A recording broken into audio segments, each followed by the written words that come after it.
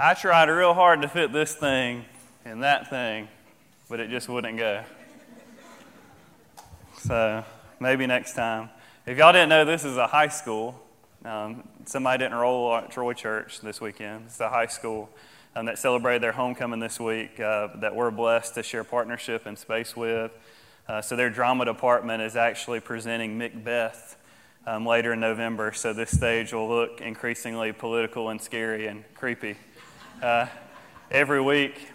So you may not be a lit nerd, but Macbeth is actually a story about political power and kind of lust for political power and selfish focus just towards that, which is very appropriate for where we're at in John's gospel today as we see political power at odds and our Savior in the crosshairs.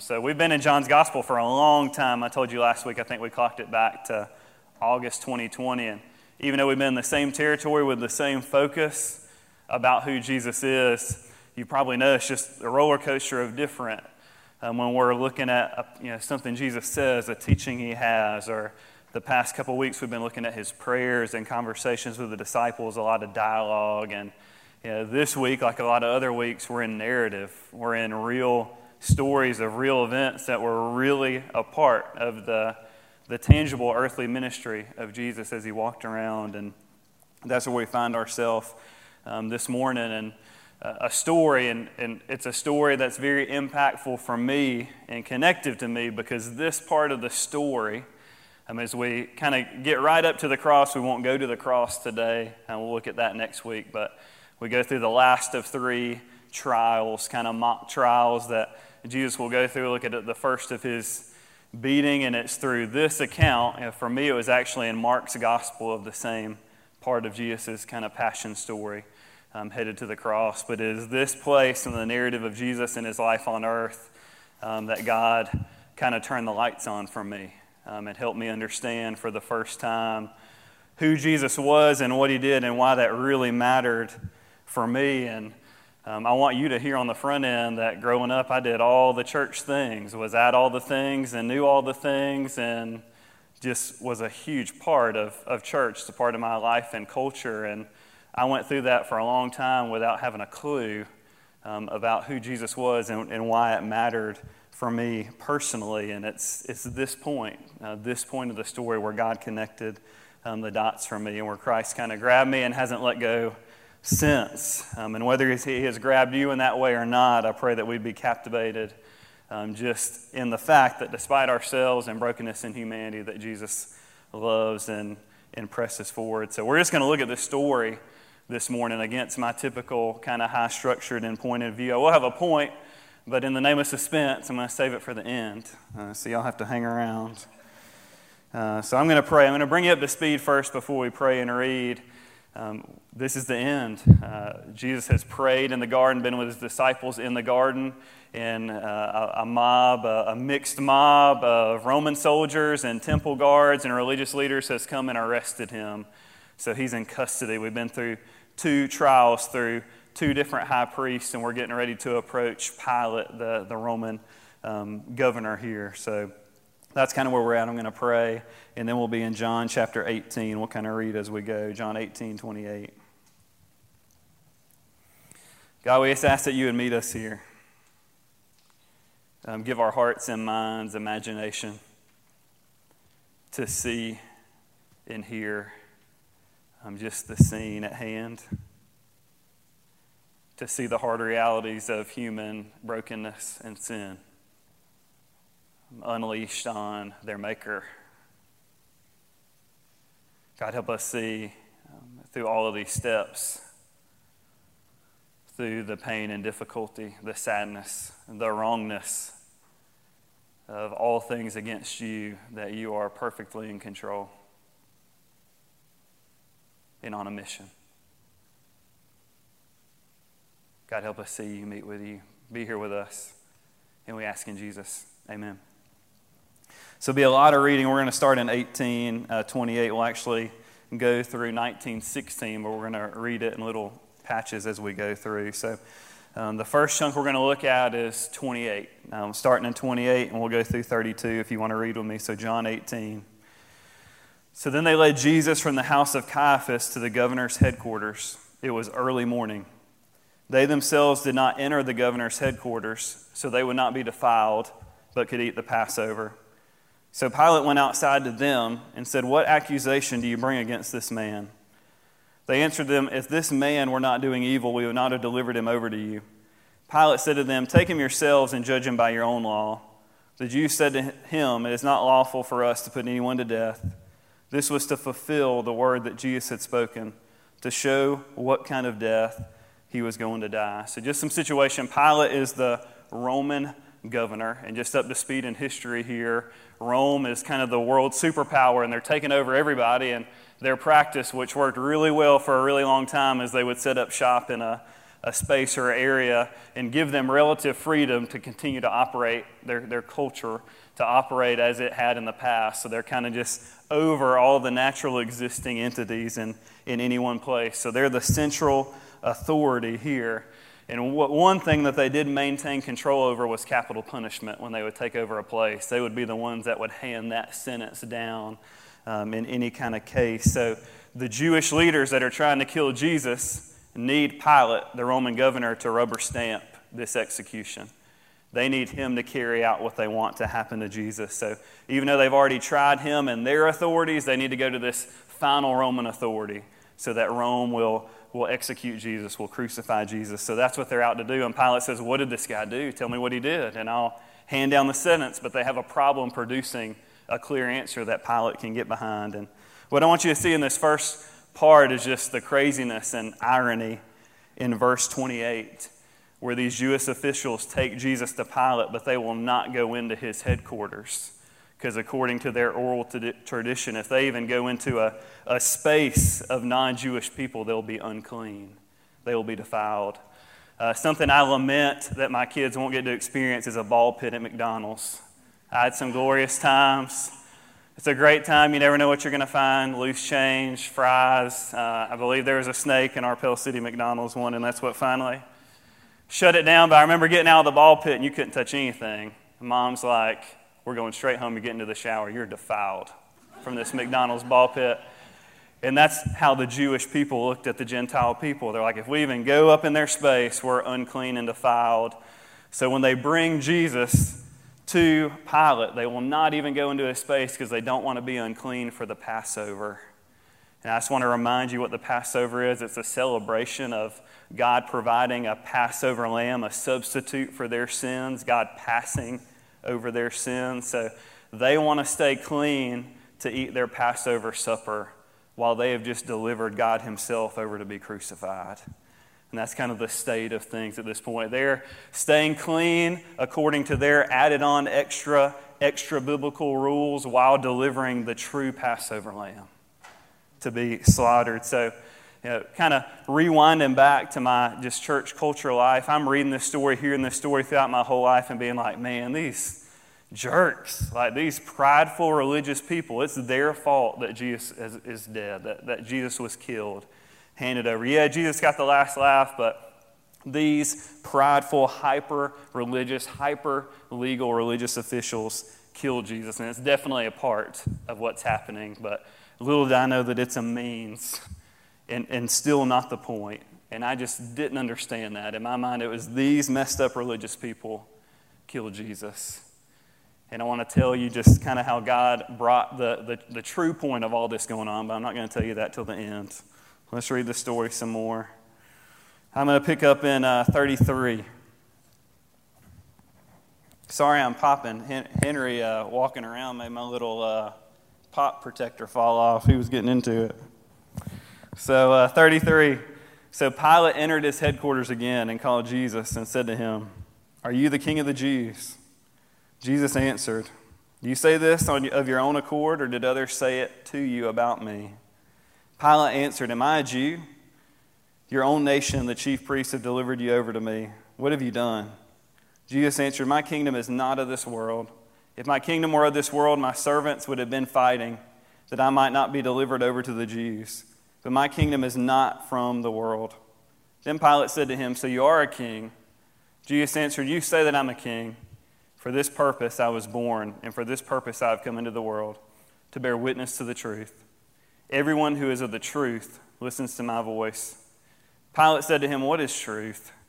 After he said this, he went back outside to the Jews and told them, "I find no guilt in him. But you have a custom that I should release one man for you at the Passover. So do you want me to release to you the King of the Jews?" They cried out again, "Not this man, but Barabbas." Now Barabbas was a robber.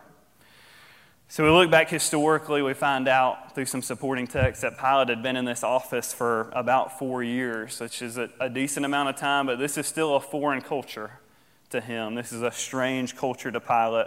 So he's probably kind of annoyed, like interacting with Jesus, saying, "What'd you do to these people? Like, I don't understand what they're so mad about. You seem to be a pretty peaceful guy. Like, what is going on? I don't care."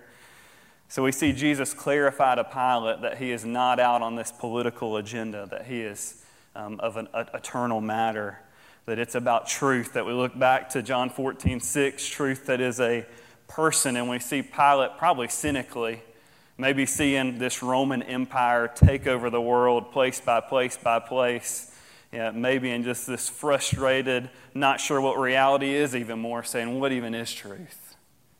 in front of Jesus.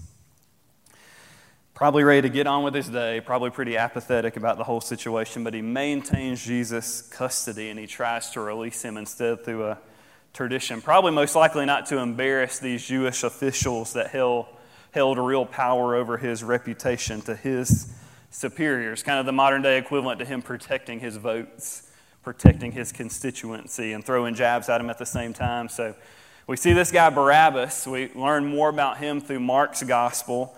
We see that Barabbas was tied to a murder in a revolt against Rome, against the Roman occupation.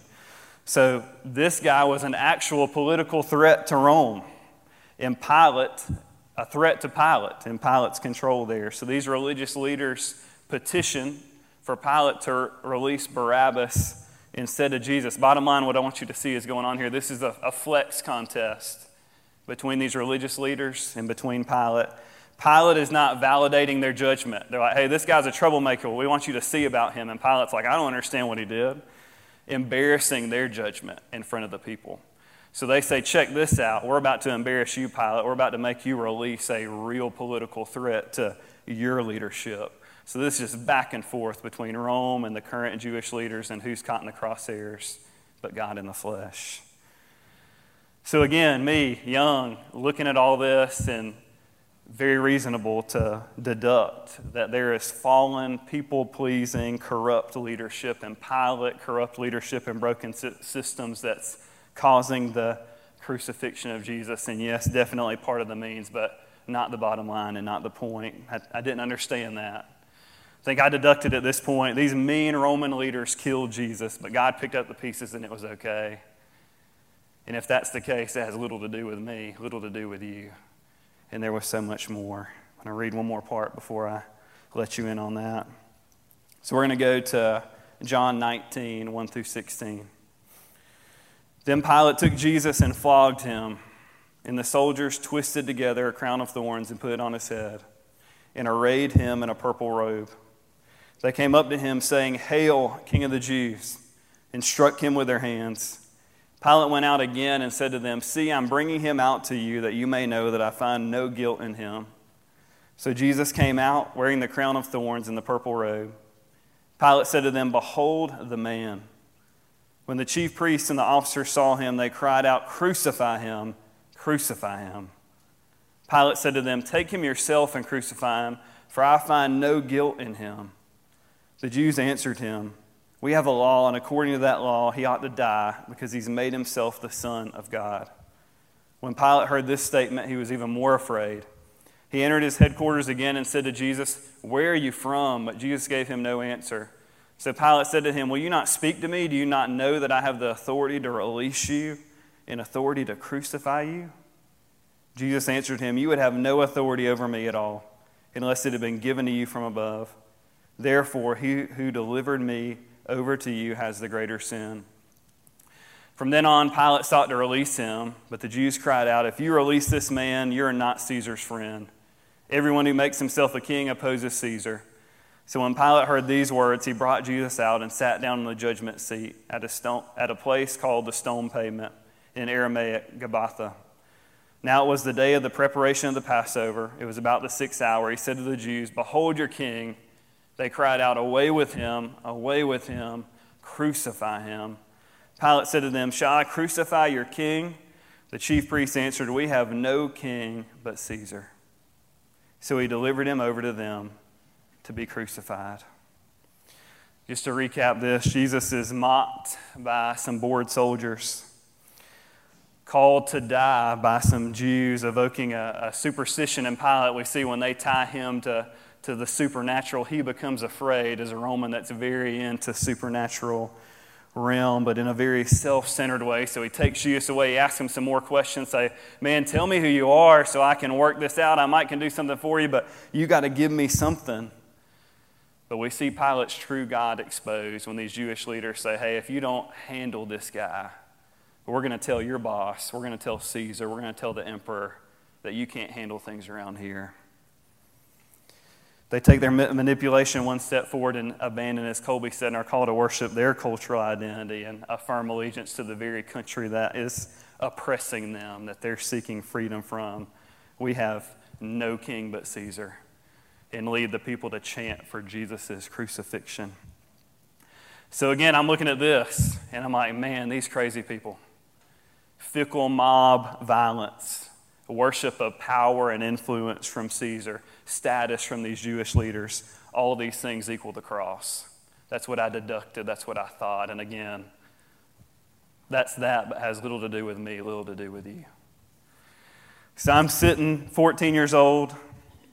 I remember a guy reading this account again through Mark's gospel. Him reading this, and again, I'm like, man, these mean folks killing Jesus, but Jesus about to rise up and get the last laugh. And God is definitely a God with a sense of humor. I have a difficult time with like cheesy Christian cultural things.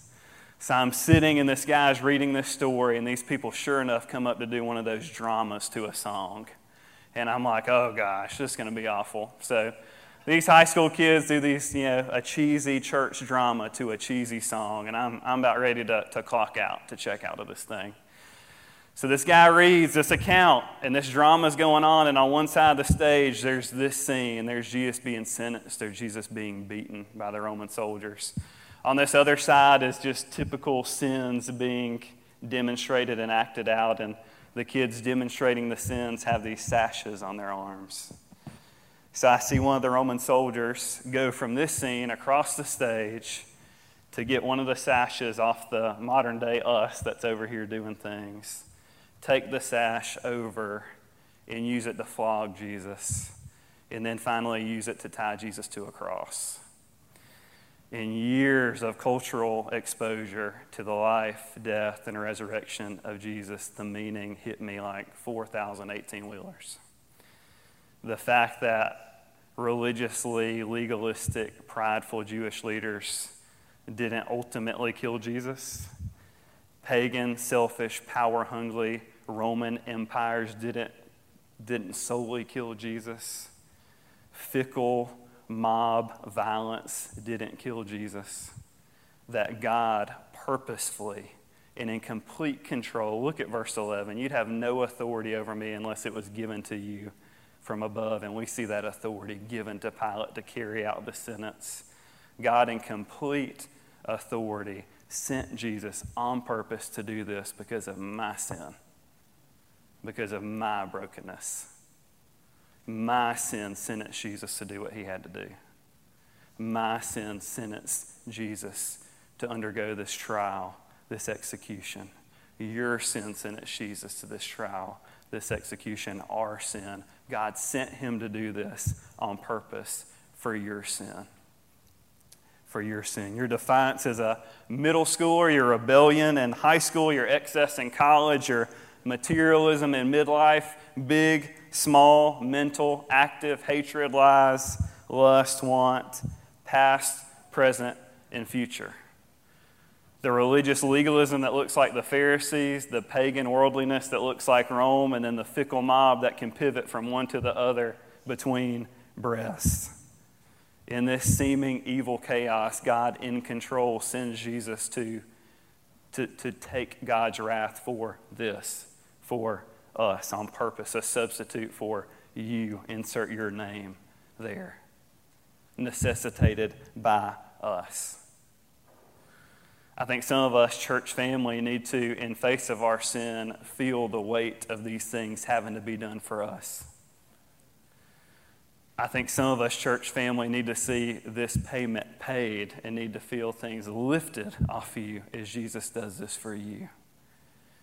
And I think maybe even more of us, in seeming chaos and bad and out of control, need to see God in the most evil-looking, most seemingly out of control moment ever be sovereign and good to build an eternal kingdom out of this mess.